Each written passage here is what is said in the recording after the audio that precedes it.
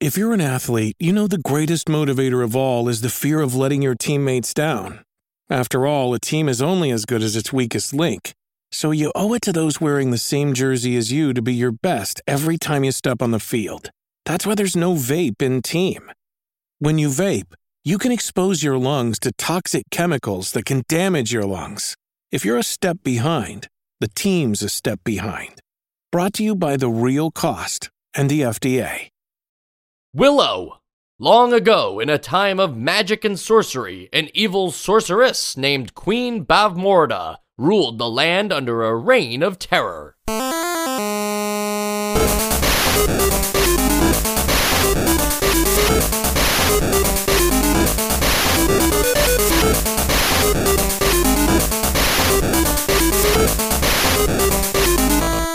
And welcome to Nostalgia, a chronological exploration of every NES game released in North America. I'm Mike. I'm Sean. And I'm Joe. Guys, we've made it. It's the last game of 1989.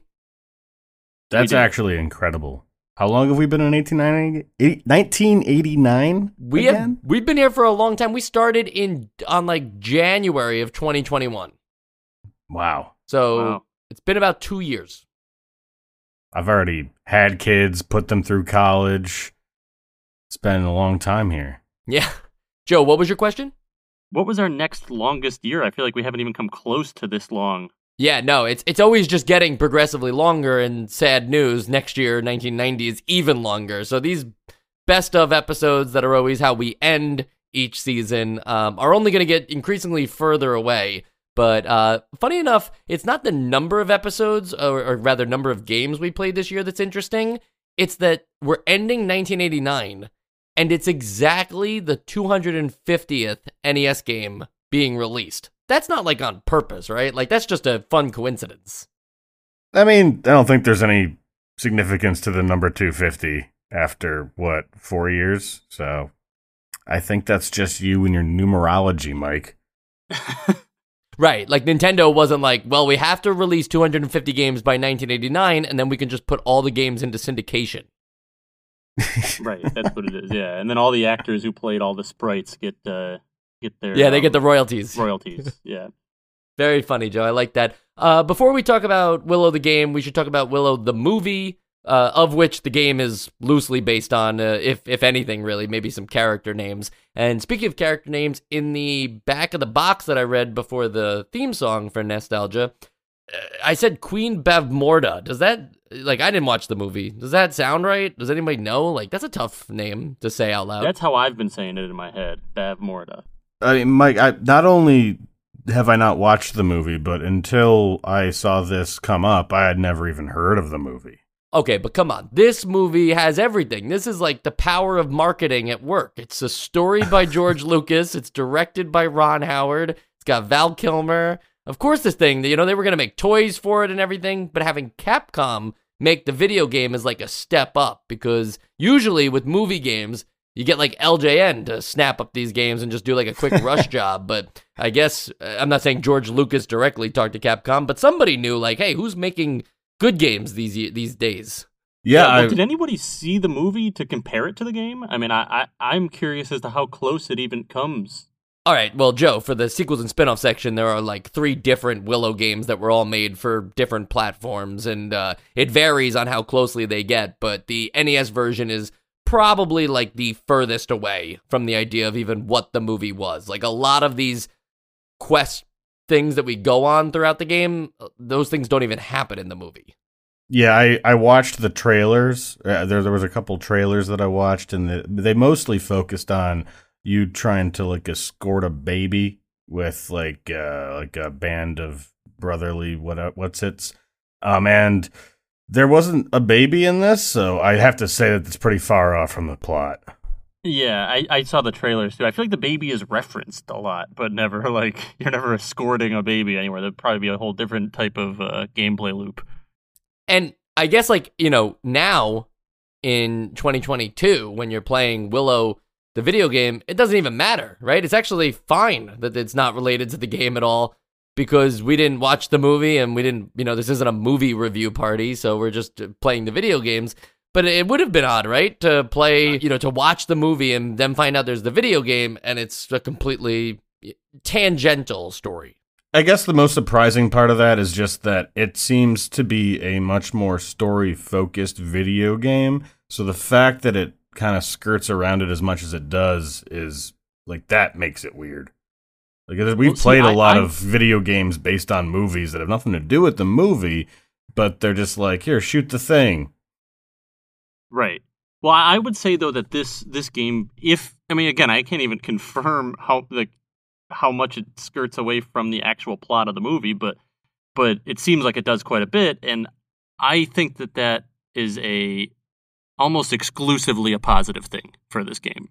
It never felt like it was you're doing some arbitrary thing because it happened in the movie. It felt like this game was built to be a video game. Like, it felt like they did it the right way, where they based it on, like, the source of the story rather than, like, let's take the movie and translate it directly into a video game, or, like, the opposite, where it's like, let's just take the characters and make them do shit that is fun. It's, like, got a nice balance of, like, the story. I'm assuming at least the, like, the heart and the base of the story is there, but they didn't feel married to it all. And they, like, it seems like they decided, let's design a good video game and not just design a copy of the movie. I think that's a great point, Joe. And I was also just checking, the movie came out a year ago, so it's not even that the movie and the game came out around the same time and that they just were given, like, a log line and maybe some, like a deck that showed, like, who these are the characters and these are their bios. It was already released, and so they, I don't know what video game timelines were like back then, but it wasn't, the 7-year timelines that some AAA games deal with now. So it is a little strange, but having played the game and having the hindsight behind it, I do think that it's for the best that there's no tie-in to the movie, because I understood at all times in this game what I was doing and where I, what my task was. And if I got lost, it was more, you just don't have access to a map, so you just gotta kind of, like, explore for a little bit. But it's really hard to get, like, lost in this game. Would you agree with that? I think there's enough landmarks and like the directional objectives. Like the people in the game are pretty good about, like, hey, this is where this might be. Nudge, nudge, wink, wink, and you can kind of get a mental map in your head pretty good. So no, I think that the exploration in this game is pretty clear. Yeah, I'll come right out of the gate and say one thing that I noticed about this game that I don't think I've really noticed about any other games is, games of this style where you're on this kind of, like, long adventure, is that this is the first time that I've felt almost no need at all to ever look at a guide. Like, and I think that has to do with, like, what you're saying. Like, the world is designed to feel big and vast, but it also does not feel super confusing. You don't feel like you can get, like, super lost.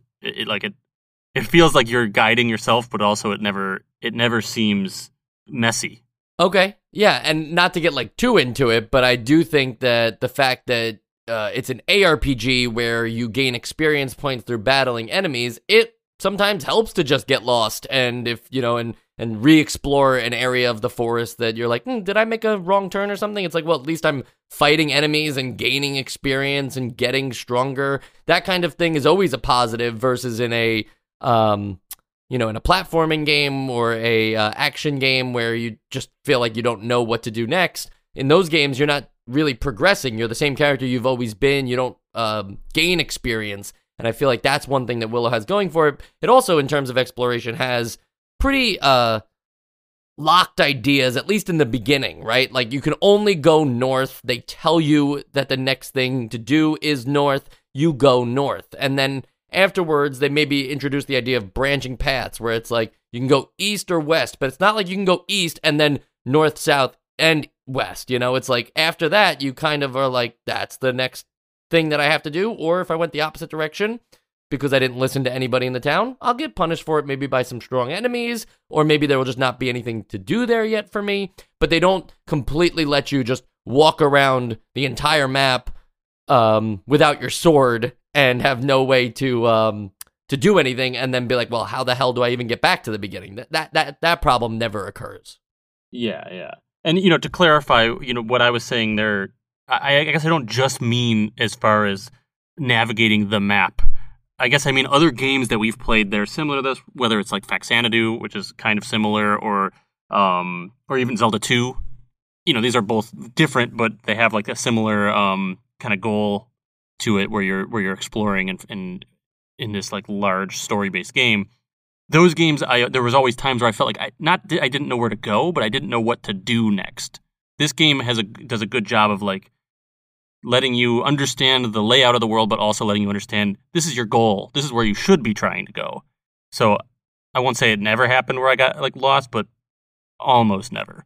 And that probably comes down to the fact that there's minimal flavor in the dialogue. And what I mean by that is that they're being pretty clear about what you need to do depending on the person you talk to. There's very little like, oh, I wonder what they mean by that. Or, or just like, oh, this is just somebody's building the story of this town. Like this person's just explaining what happened in this town, and now I have some world building. For the most part, characters in this game are really just telling you about items you'll later get, or who you should speak to, or where you should go, which is helpful, right? I'd say that there's still flavor, and there are like a couple like huts per town where you'll get just like, oh no, the evil what's a bob, they took my chickens or something along those lines, and like even there's the two little guys, like they're obviously there for comic relief. I think it's not just utility, and it's more so, I think a lot of the games that we've seen this in before are just so like laconic that they only say like, seek out Green Mountain, and then you have to just assume like, I don't know, is that like a poem? Like are they just trying to give me this info? I think it's just that it's conversational enough that it's more clear to us. Yeah, I mean, I agree that it's never, or that there is flavor to it, but I do think that it is, that there is substance there just as far as directing you where to go, so I guess I agree with both of you. Yeah, exactly. It's effective. And as I was playing it, I was like, it kind of got me thinking like, wait, what is it about this game that suddenly we're capable of having multiple full paragraphs for all these characters? Whereas like something, we had like Castlevania 2 or like Zelda 2 where it's like, oh, they had to fit in what they were trying to say in like 7 words or something. And that's what everything got confusing. That comes down to presentation, right, Joe? I mean, when you talk to somebody, you enter a different kind of cutscene where the actual graphical sprites and characters are a much, much smaller section of the screen to your benefits. This way you can fit more text, and they clearly like designed with it in mind. I think in Zelda 2, you don't really like break away from the same view. In this, when you talk to any character, be they in a hut or in the overworld, it snaps you into a different more like there's a bunch of different frames going on inside of the sure. I guess I'm just like, what was stopping those other games from just having the text box and then scroll to the next text box and then the next text box until everything you want to say is said? Oh yeah, that's a good point. Which is kind of what it feels like this game does. Yeah, and before this, I was kind of just under the impression that there was like this weird limitation of the NES that like you couldn't have as many characters or whatever. Which when I look back at it, like doesn't really add up, because you can obviously do things that are more robust than text. So I don't know. I mean, I don't know what I'm talking about when it comes to game development, so maybe I'm just missing some obvious point.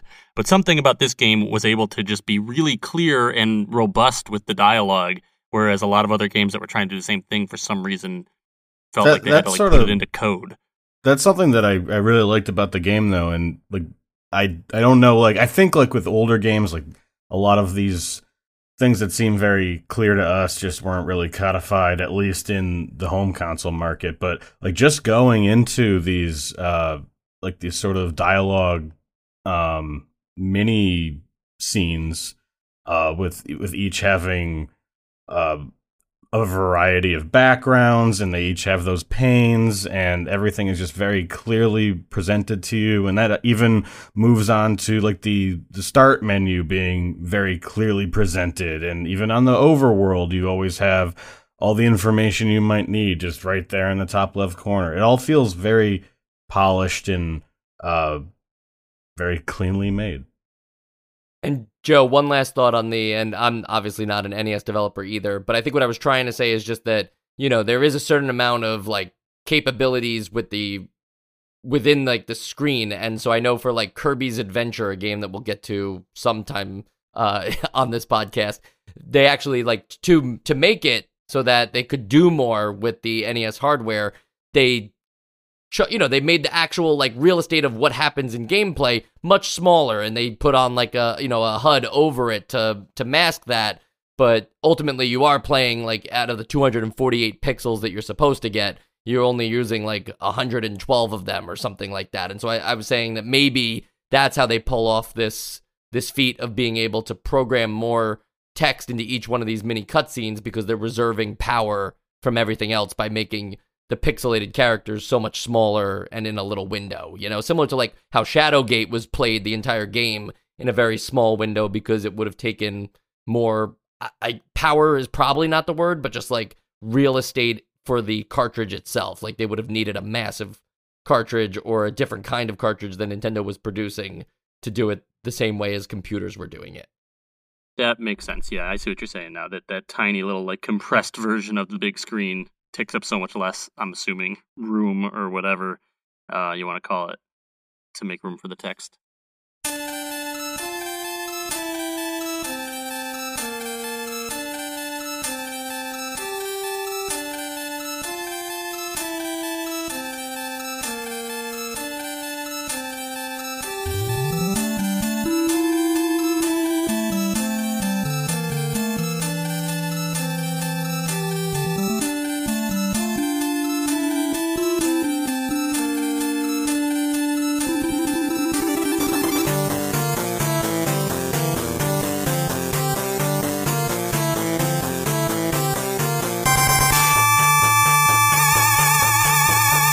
So this is probably a good point to explain the game to everybody who hasn't been following along. I think we've actually done a great job, though. You guys were using a lot of strong examples of other games we played that are similar. And yes, like a lot of people would call this, just like some of the other games that we played, a Zelda clone. And it kind of is in some regards. It's a 2D ARPG. Zelda didn't have experience points in this game. You do, and unlike the first Zelda, as we mentioned, there's NPC characters that you can talk to too, and towns you can visit, and quests to go on to get the next thing.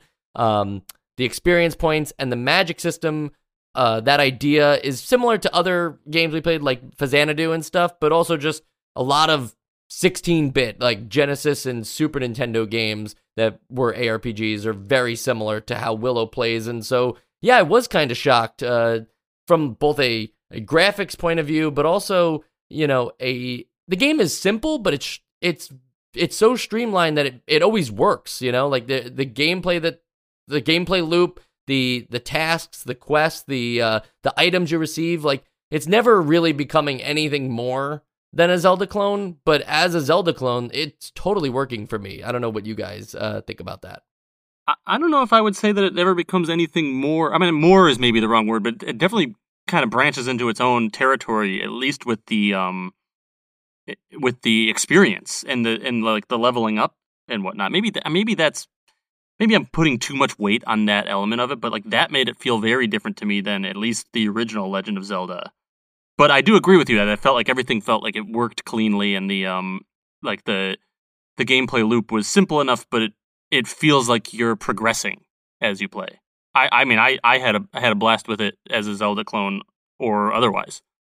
Yeah, I think one of the main differences between like Zelda, while the gameplay itself is very Zelda, the experience has more unique here because of the more focus on story. Like the fact that you get pulled into these dialogue panes and there's more context to what exactly you're doing. You're not just sort of wandering into a cave and having a few lines of dialogue said to you, and then maybe after that you won't hear more dialogue for a while. Like there's actual conversations, there's like arcs when you go back to a town that you sort of beat back the enemy of, like they'll go and thank you. Like it just feels a bit more narrative Yeah, it's lived in for sure. I agree with that. Yeah. And I do like that touch too, Sean. That's a great point that you mentioned, is that it's not, like you must go to the cave and defeat blah, blah, blah, and then defeat the monster in the cave, go back, and they're like, you must defeat the monster in the cave. They do kind of evolve, or at least, there's story checkpoints, and yes, like that also means that content will be gated off because you have to complete those story checkpoints before you can move forward, but it makes it feel much more like an adventure than, that you're helping out these towns and you're growing with these other characters. It makes the experience part of the game, the gaining experience points, more than just a grinding enemies thing, but you're also experiencing like the progress of this world that is currently being affected by Bob Morta. Yeah, it does a great job of like really contextualizing everything you need to do. It never feels like it's just giving you some vague, weird hint that's just like, okay, obviously they just want me to go do this next. It does feel like everything exists for a story purpose, even if it was probably there for a gameplay purpose. It just feels like they put thought into like, okay, what would the story of why you have to do this next be? Like, so I never felt like I just was told what to do, but I always felt like I knew where to go because I was following the story. Whereas I feel like other games have sometimes there's been like those two elements have been sort of divorced from each other. And another thing, to go back to the comparison with Zelda or Zelda-likes, is that, there's not really, there's no puzzle solving in this game, really. It comes down to the combat. The combat system is the core of the game, and learning how to attack enemies, but also use the various magic you get is the core gameplay loop. And not that that's a bad thing, that there aren't puzzles, but it's worth mentioning that, certainly Zelda games have definitely evolved to the point where puzzles, are like a huge part of the game, like going into dungeons and moving rocks into certain patterns to like get by. Even another game that reminds me a lot of Willow, Pokemon, has a puzzle element to it, and Willow never went in that direction. And I just wonder, did you guys notice that at all? It didn't bother me. It's something I noticed.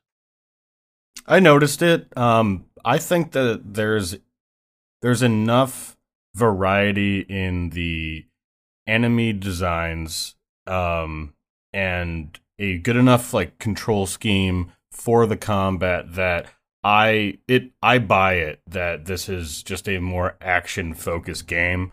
Like between the different patterns, like it's not just like, oh, there's another like 2x1 enemy that just looks a little different and they're gonna call it a different enemy.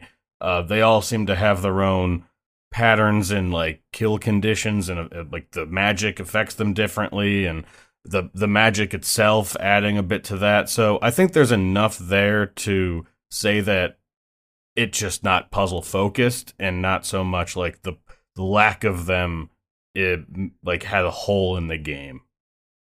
Yeah, I actually didn't really notice or think about the fact that there are no puzzles. I mean, now that you mention it, it's apparent, but I love a good puzzle, but I think I was just having a good enough time with what they offered in this game that I wasn't feeling like it needed to add more like Zelda-like dungeon-y puzzles. And by Pokemon analogy is kind of funny because some people will argue with you whether Pokemon is a JRPG or not, but my thinking of Pokemon is just because that's what I played when I was a kid, and getting that feeling of adventure. But really, JRPGs have always been doing this, where they start you in your hometown and you like talk to your folks, and they say like, like go on this mission, and like you talk to the local guy who in Pokemon is Professor Oak, but I don't remember his name here, but he gives you your first sword. High Aldwin. Oh no, High Aldwin was one guy you had to talk to. Oh yeah, but he gives you the magic, like right? The acorns. Yeah, the acorns. Yeah. And then Von Carr gives you the sword. Right. And so, that whole like trope that always happens in JRPGs. It's funny that I think of Pokemon, but really, like, I just think even if it's been done before, it's just done really well here, and there's like immediate buy-in into the process just by the way the game starts. Being so straightforward and being like, go north, and then you go north and you run into some enemies on particular screens, and then you meet the next town, and it's like, that reminded me of being in Pallet Town and going to Viridian. That's just That's where my mind went. Yeah, I definitely felt that too, because it just feels like such a condensed world. Like even back when I was a kid, it was just like, oh, like the next town over is only like 3 or 4 screens. But yeah, I didn't actually put that together until now. But now that you say it, like that's just it. And I'm not trying to like start a fight here between turn-based RPGs and ARPGs, because they are completely different genres. But I feel like just because we played Dragon Warrior this year as well, this game kind of, and I know like in the Japanese like library, Dragon Warrior was a much earlier game, but this game kind of like eats Dragon Warrior's lunch just in the terms of ideas that it was setting out, right? Going out on an adventure and that sense of exploration. Like in Dragon Warrior, you're just walking over in a world map, and so you don't really get that sense of like crossing over a desert or being in a forest. But you know, Willow's able to do it a lot more convincingly because you are real-time attacking other enemies and still going through those environments, but actually like getting lost in them. Yeah, I mean, I think whether or not it's turn-based or action, there's just a polish to the design of the world of Willow that is more attractive. Personally, you know, it just depends on what you're looking for, I guess. But for me, it's just this world that feels like a world, you know. Whereas like Dragon Warrior maybe feels like a world, but not as robust as this. That feels like the elements, the concepts that you want in your world, like, oh, the desert area, the cave, this. But this feels like everything has been, I don't know, everything is much more intentional feeling.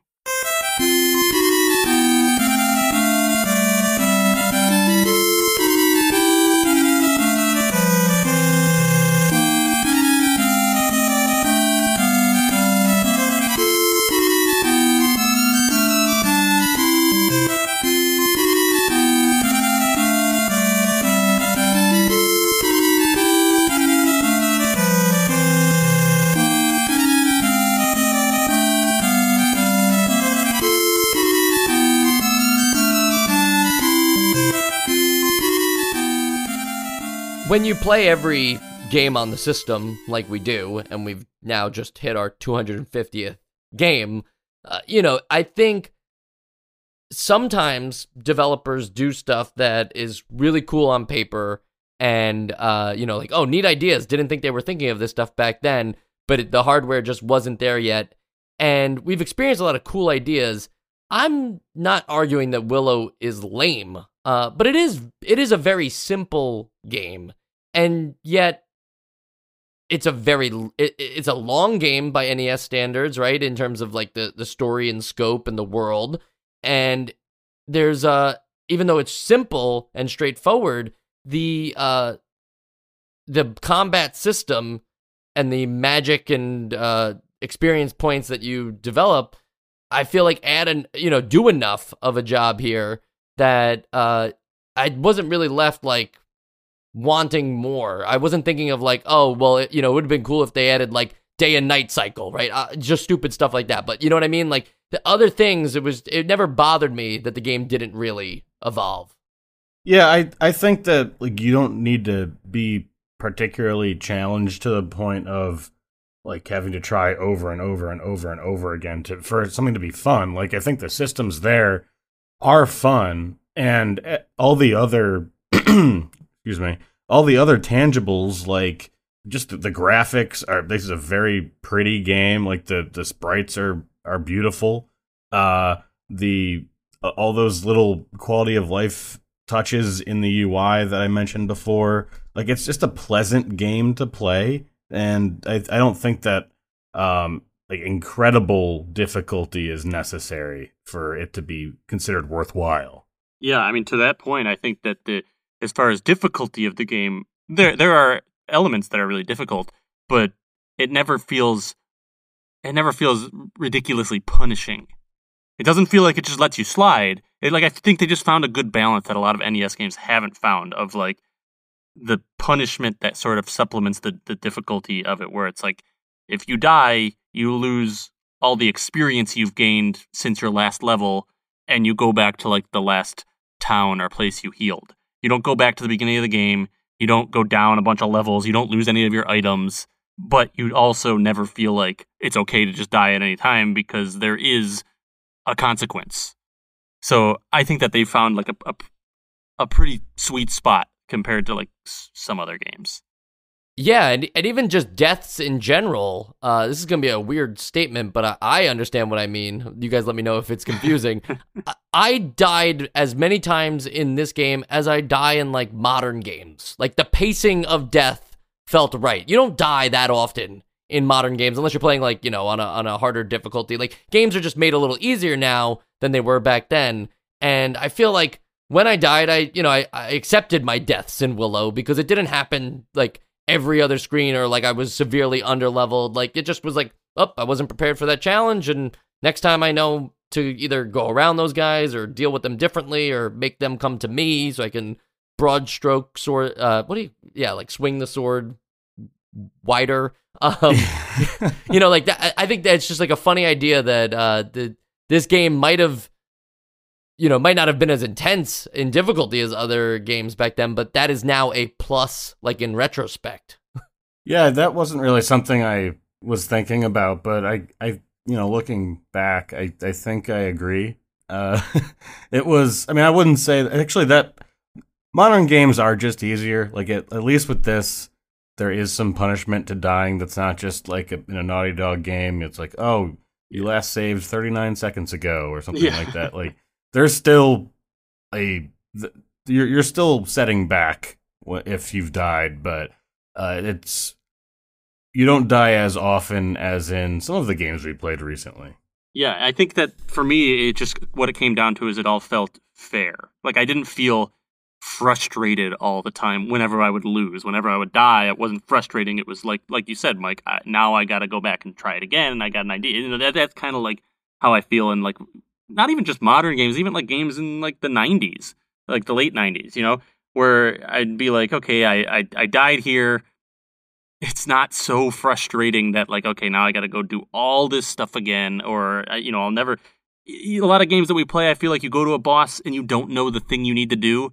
And the only way to know it is by like somebody telling you or like getting there a million times and taking a ton of time to like figure it out. Whereas this, there were a couple times I got to a boss, didn't know what I needed to do, like didn't realize I needed something else, died, and then was like, okay, let's try something else. And I went and explored more and then came back with like armed with knowledge. And I felt like that the game was designed to let you do that rather than to be like, well, you died, start the whole game over. Maybe next time when you get here, you'll know how to do it.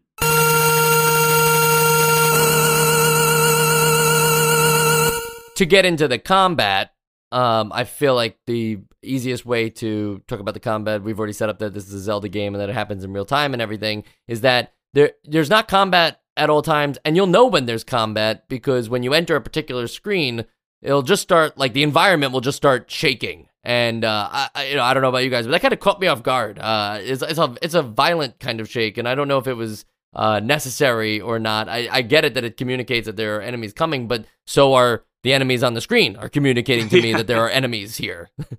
I mean, I know that there are parts where the screen does shake wholesale, but I also was noticing that it's mostly like, oh, the grass starts blowing or like the leaves and trees. Like, it's not the whole screen. Right. It's like an atmospheric thing, which could work, but I just feel like it happens. It's like they designed 2 frames of it, like when like grass to the left, grass to the right, and it just shakes between those 2.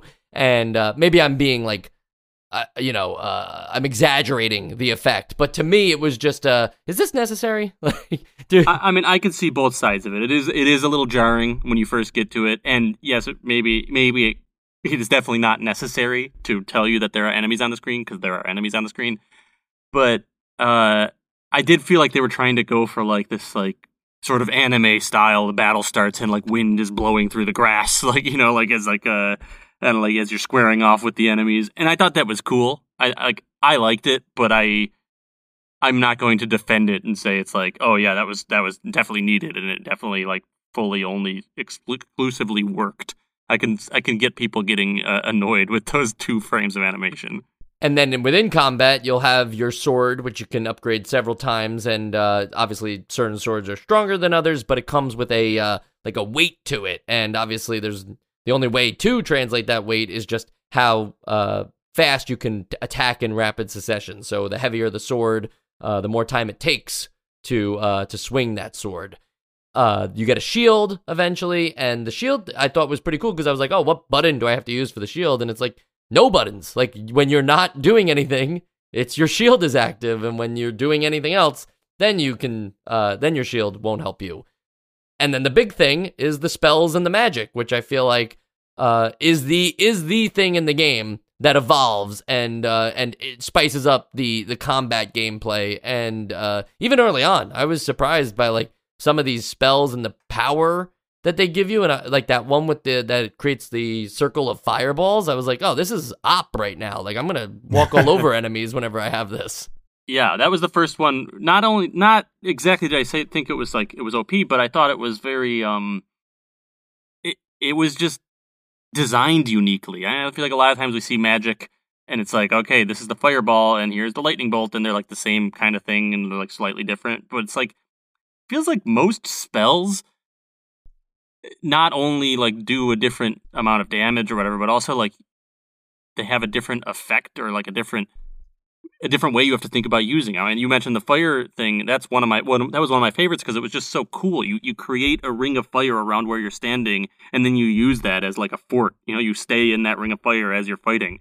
Like it makes you think about it differently. It's not just shoot a fire projectile. You know, then later on there's like a wind thing that like is like an area of effect thing that shoots in like all directions. It just felt like each thing there was thought put into each spell. Right. It might be a stretch here, but I'm even going to suggest that like certain things, not every single one of them, but like that fire one, for instance, it felt like it was something that you first go through that cave and there's those annoying bats that, you know, if depending on where they come from, you can't reach them. And then if you don't attack them quick enough, they turn into, I guess like the vampire version of themselves or beast version of themselves. It's a bigger bat. Yeah, bigger bat. There you go. Couldn't tell what they were going for. But then once you do everything in that cave, you get the fire spell, and then when you're doing that thing, it makes it so much easier to deal with the bats like specifically. So it was like a cool instant gratification thing of not a spell that you'll need later. It's like now you can actually go through this cave on the way back out much easier. Yeah, I mean that went over my head, but now that you're saying it, it does make sense. It seems like it was intentionally designed to show you why you didn't realize you needed this spell. You know, it's like, oh, the whole time these things are so annoying. It's like, oh, this spell's perfect for dealing with these things I was just dealing with.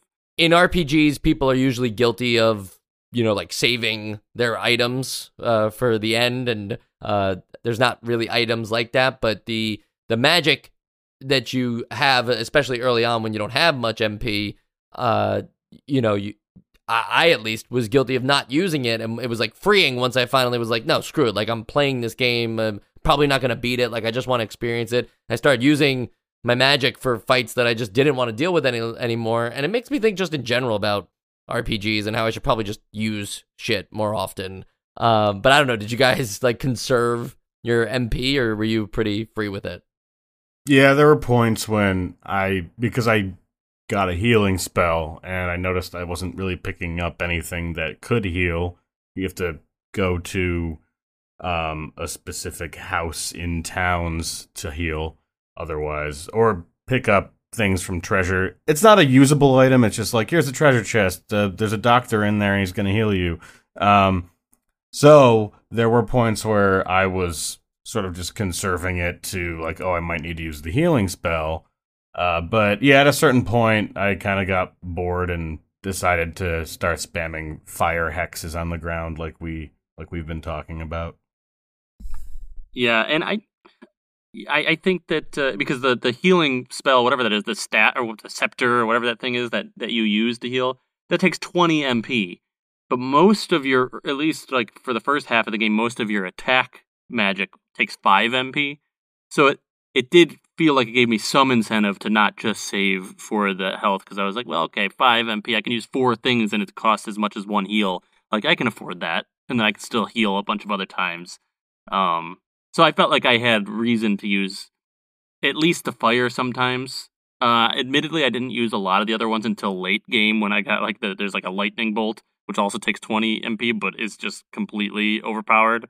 So I used that a lot, but that was, I think, deliberately a late game thing to show you, like, look how powerful, now you can just mow down everyone that used to give you trouble.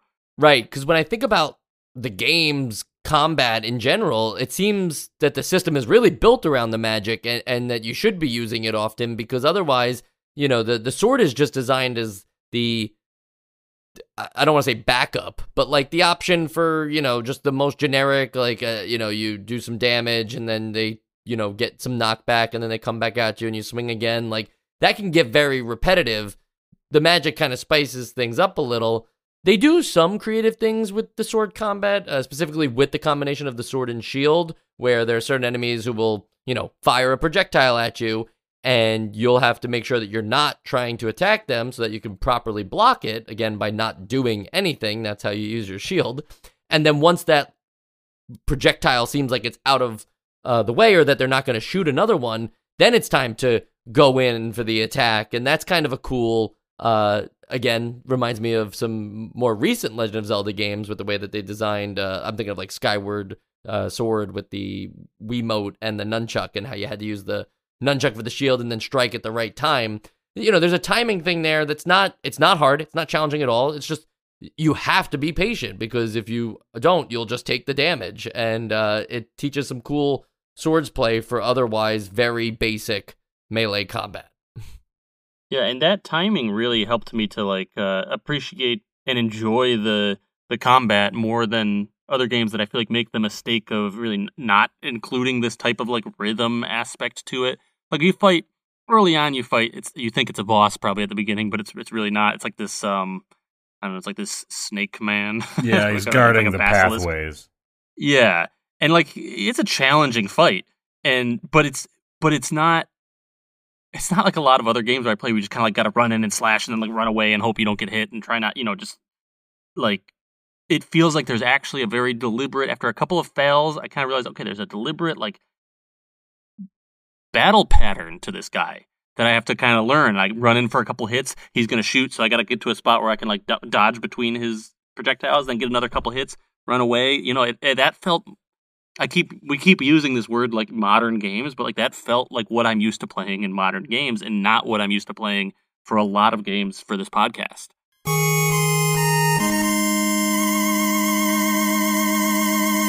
Sean, you mentioned at the top of the episode, or near the top of the episode, that it's a very good-looking game. Did you want to speak to that a little more? I think one of the best examples is just Willow himself. Like that like sprite looks like it could be in like Super NES to me. I don't know if it's just the color scheme or the lining or whatever you want to call it. I just really liked playing as him. And the backgrounds are pretty detailed as well, and it's not like, coming from a game that it just looked like, oh, here's just random textures sort of scattered around. Like, it felt very like painterly. It's funny about the Willow sprite in specific, because you were mentioning Super Nintendo sprites, and to this day, I still don't know if Link in Link to the Past has pink hair, or if that's just part of his hat. Like that, and that's a sprite, like that's a sprite in 16-bit, and they couldn't make it clear. But here it's like very clear with the orange hair, So I kudos to this game for getting it right, even what 16-bit games couldn't necessarily do. Yeah, and like, it's funny that what you both just said has kind of invoked things that I was thinking before. I mean, for one, I thought that personally the backgrounds, especially when you go in a cave, first thing I thought was like, this feels like Super Nintendo. And also, admittedly, I've only played the opening hour or so of Link to the Past, but I kept thinking like, this feels like playing Link to the Past. Now, maybe I'm misremembering what it feels like to play Link to the Past, but like, both of those, this was just felt like it was like, just, I don't know, a little bit technically above what I thought I would see on the NES.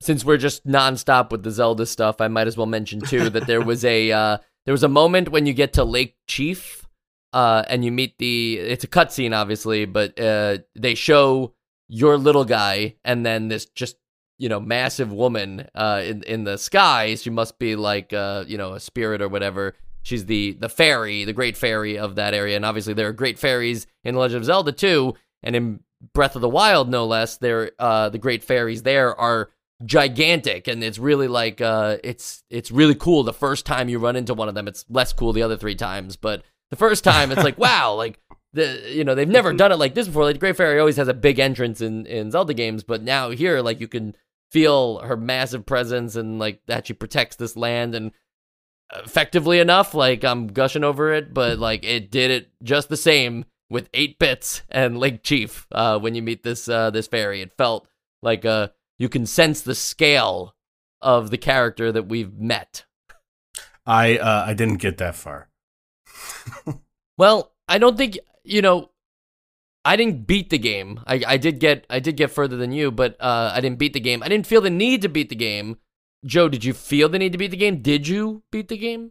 I didn't feel the need to beat the game, but I did beat it. So I played for a little while, and I felt at one point, okay, I have enough to talk about this on the podcast. I don't feel like I need to beat the game. I think at that point I was just a little over halfway through.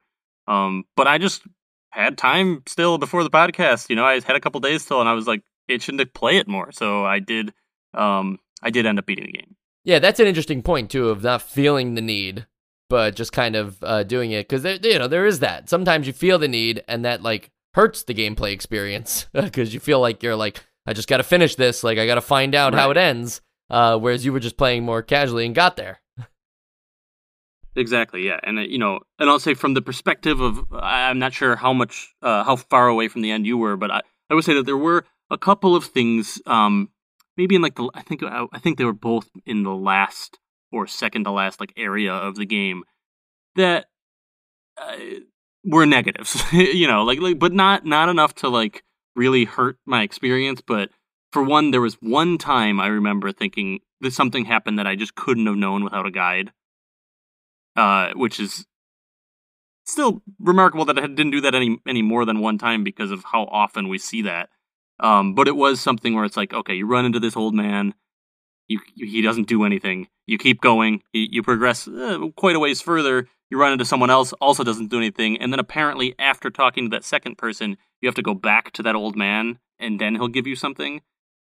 So, like, that was kind of annoying. Like, I wouldn't have known that. Granted, it's all pretty linear at that point, so eventually I probably would have found my way back to that old man just by wandering. But, like, that seemed like the antithesis of what this game has been doing the rest of the time. So that was kind of annoying. And the other thing was, there was a point when you get towards the end where it's like, okay, you do need to grind up to a certain level in order to be strong enough to have a chance in the final boss. At that point, grinding wasn't that much of a pain because you have some spells that can just destroy everything on the screen. But I can see that being like a slight negative for people when they get to the end. But it seemed like they were just trying to like make a major challenge at the end, and they didn't factor in that like not everyone's going to be a high enough level. We're talking about all of these different things that Willow acquires, and of course he would also acquire an Ocarina, which there's a whole Zelda game around that one as well. So wow, we've almost talked about every single Zelda game inside of this Willow episode. I don't think there's a mask, so I don't think we'll get the whole way there. But well, there's sort of a mask. I mean, it's that spell, but it looks like it's like a helmet you put on that turns you into a monster. Perfect. Oh, the I know. There you go. I know what you're talking about because I'm looking at the guide. I didn't get that far. Yeah, what's it called? It looks like actually, to go back to the Pokemon reference too. It looks like you're wearing Cubone's skull. Yeah. So everything was based off of Willow, guys. Just know that this game was so influential for the video game industry. No, for real. Just a little bit of development stuff. This game was made by Capcom, obviously. The director, Yoshiki Akamoto, commented that the game was part of a broader strategy from Capcom at the time to appeal to a wider audience by using established characters from other media because their original characters could be too niche. The reason I mention this is not because it's just some weird abstract quote, but he is saying that at the time, Mega Man, a Capcom character, is too niche for the wider audience of video games. And we need to appeal to people by using the hit film Willow and sell this to our people. This is the stuff that will get people excited for video games. And obviously, like, if you decide which franchise is more popular, the massive Willow multiverse or Mega Man games, clearly time has been more kind to Capcom's original characters. Hey man, I mean, Willow's out again now with new stuff. Like just a week or so ago, you know? Willow 2? Oak? It's a Disney Plus show now, isn't it? Is it? Yeah. It's funny. I heard about this today. I was like, wait a minute, this is the game we've been playing. That's what I'm saying. Like, I this is a huge just cultural blind spot for me, and I didn't even know that there was a new one in production. So that's a thing. Yeah, you just broke this story to me. That's for sure. It's gonna be on Disney Plus. Wow, actually, this is crazy, guys. The nostalgia curse happens again, and not really curse, but like we spoke of it, and because we recorded this episode, it's happening. You remember that time we recorded Castlevania and it was right on Halloween, like as if like that's random? But no, that's just the way the books work. We don't say what episodes get recorded when. Willow is releasing, the new series is releasing the same week as this episode. So no way. Our listeners in the future have already maybe seen that it's on their playlist. Yeah, but more so, I'm saying that obviously we, to boost podcast sales, we funded the Willow TV series on Disney Plus long ago to coincide. It's a marketing plan. Yeah. For us, you know. It was right before we recorded 10-Yard Fight. I think it's funny that people that have seen like trailers for it will look at like, oh, upcoming nostalgia. Oh, Willow. They must be going out of order to capitalize on the Willow hype. And then they're going to listen to the episode and be like, oh, no, they're just idiots. And they just didn't even know. Right. They're going to search for Willow and find this. And you know what would be funny, too? If Willow on Disney Plus decides to tell the story of the video game because the video game didn't tell the story of the movie. Right. The game based on the movie based on the game, except I said that backwards. And one more piece of development. Sean, that's so funny about the show. I would have never known. I didn't have that in my notes. I thought you were going to get into it earlier. Thought it was a dead franchise for sure. But Disney will revive anything if you want them to. I mean, they made that live action Lady and the Tramp film, so they'll do anything. Anything Lucas. When's live action Aristocats coming, right? That's what we all care about. I want to see cats play jazz instruments. Toku, I'm not gonna say this name. The guy who was the producer of Willow, not the movie, the video game, not the Disney Plus show, the video game. He was not only the producer of Willow, he was also the producer of essential game Mega Man 2, and currently not essential game DuckTales, but also the director of Ghosts and Goblins. So, safe to say, this guy, especially back in these days, knew what was good. A lot of great games attached to, I'm gonna try it. Tokuro Fujiwara. That's great. I think you nailed it.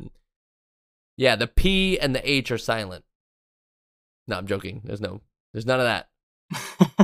None of that. Most recent game he made was Ghosts and Goblins Resurrection in 2021. But the most recent game other than that that he did the game design for was Mad World, that weird Wii game that had a chainsaw and was all like black and white, but the chainsaw would produce the red blood so that the red color would get everywhere in your black and white games, and it's like, whoa, this is coming to Wii? Like, are you sure about that? Like a Suda? Not Suda. One of the guys with the weird names that looks like a forum handle. Suda 51. Yeah, that's No More Heroes is what you're thinking of, which is not the same kind of game, but but good call. Mad World was made by Sega, and that was like, it's just a weird time where like people were like back when there were console wars, people were referencing like, yeah, well, the Wii has games for mature audiences. They have Mad World, and it's like nobody's itching to play Mad World, I tell you. Sorry to all the Mad World fans out there. Right. It did eventually go to the Xbox 360 and PlayStation 3 as well. So, no, it didn't. A spiritual successor went to the Xbox 360 and PlayStation 3. Or did it? Called Anarchy Reigns.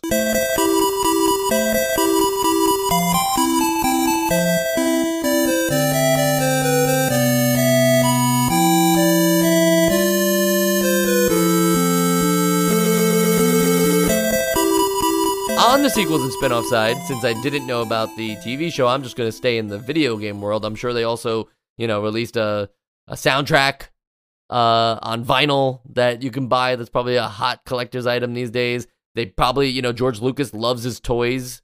He got a sweet toy deal at Star Wars at the beginning, and that's how he made most of his billions, was through those toys. So I'm sure he made toys for Willow, and I'm sure some of you guys own them. But we're not here to talk about toys or Disney Plus shows. We're here to talk about video games, and that's what the sequels and spin-off section is today. Because the same year as the NES game, Capcom made an arcade game for Willow, which is not like this at all. It's a side-scrolling, like, run-and-gun style game, and I use run-and-gun lightly there, but that's the closest analogy I can think of. But that one, not that it, like, follows the events of the movie, but I think has more movie characters in it. But the first Willow game was developed not by Capcom, but by Mindscape for computers, and it's like 5 mini-games based on scenes from the film, such as a first-person maze that when you go into the wrong room, you lose, and you start right back at the beginning. So I think sounds perfect. Yeah, perfect. The kind of stuff people love. Just what Joe was talking about with deaths, right? Like, you always want to go right back to the beginning. That's how I do it with books, too. If I read a word wrong, I go right back to page 1. I don't think I understood that paragraph. I'm going to, book one start is where over, right. And we're not going to start the episode over. We're actually going to end the episode on the thing that we've been doing for the last 250 episodes, and that is the Essential Games List. Sean, your vote for Willow. We've all been singing the praises of Willow.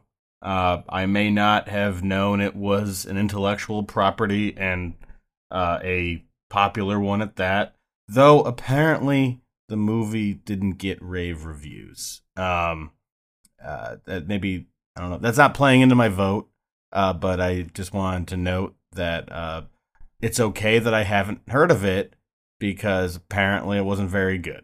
It was like, okay. But yeah, we've been singing the praises of Willow, and I stand by everything I've said, like with all of the, like, how well it's presented, the visuals of it, how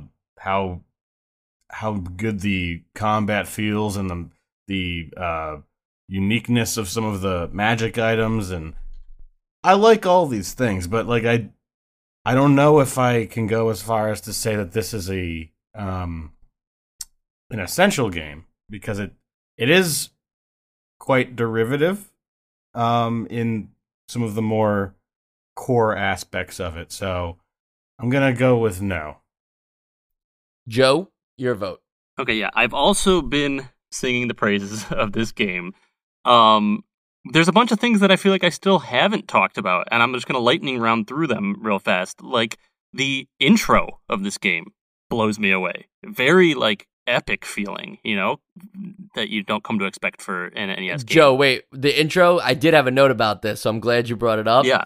It is a great intro, and no like disrespect here. The writing is what the writing is, but I thought it was funny that the reveal in the intro video of like, and that special magic. Power was magic. It's like, isn't that also just as vague as special power? Like, that's like saying, and that magic was magic. I mean, yes, if you look into that, it's kind of funky, but like, it sucked me right in. I was like, oh my god, it's magic. Like, what?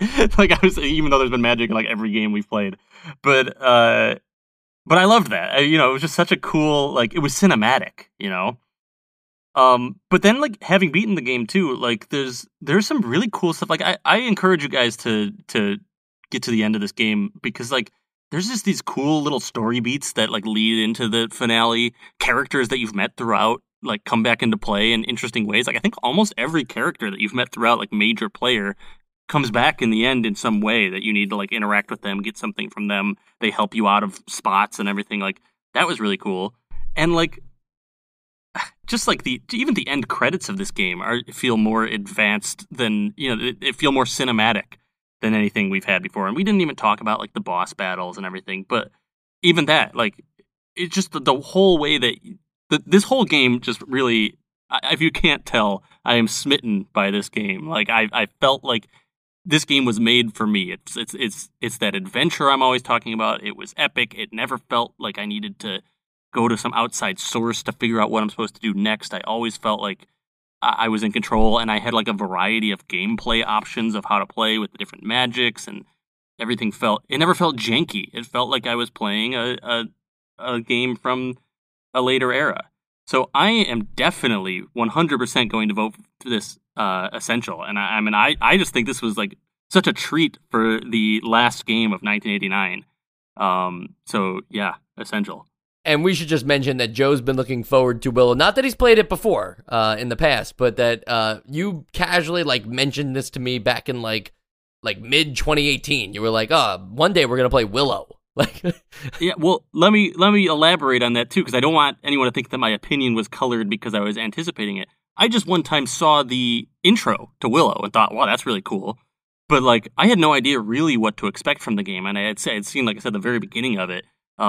But I wasn't expecting to love it as much as I do. I mean, I was hoping to, but I was like, it could just be another RPG. It just always looked like a really cool told story.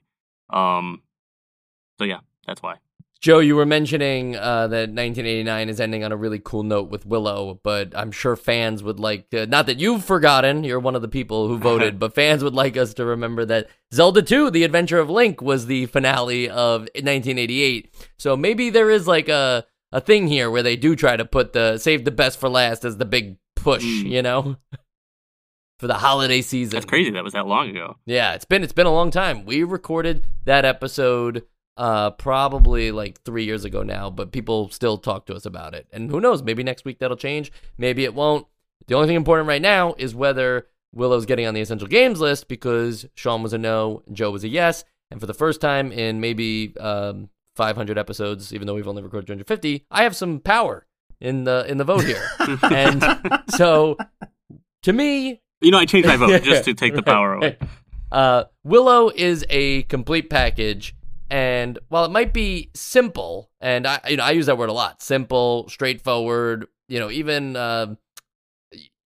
it's not that I want like Castlevania 2, like what the fuck is that guy telling me? Like, I like that they're being clear about it. I also don't mind, puzzles and rumors and exploration encouragement. I don't need them to necessarily like tell me where I'm going next. But even though it's a very simple and straightforward game, it gets everything that it sets out to do right. So at worst, this game just isn't respectful of your time. Not in like the grinding thing, because I never really ran into that. Joe mentioned that might be a problem later.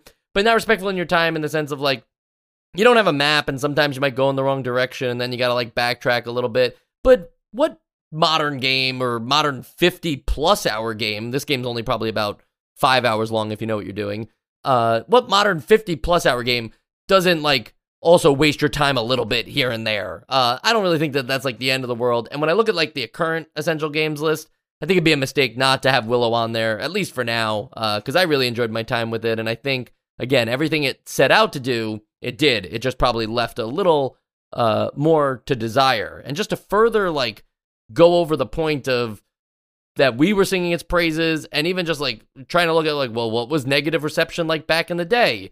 And this magazine, Video Games and Computer Entertainment Magazine, gave it a 7 out of 10, praising the graphics, but was critical of the music and the complex password system. It's like, maybe those are problems, but come on, you're going to detract 3 points for some music, which personally, not the worst music I've ever heard in video games. Honestly, some of it was probably pretty good. I don't remember it that much, so it couldn't be bad if I don't remember it.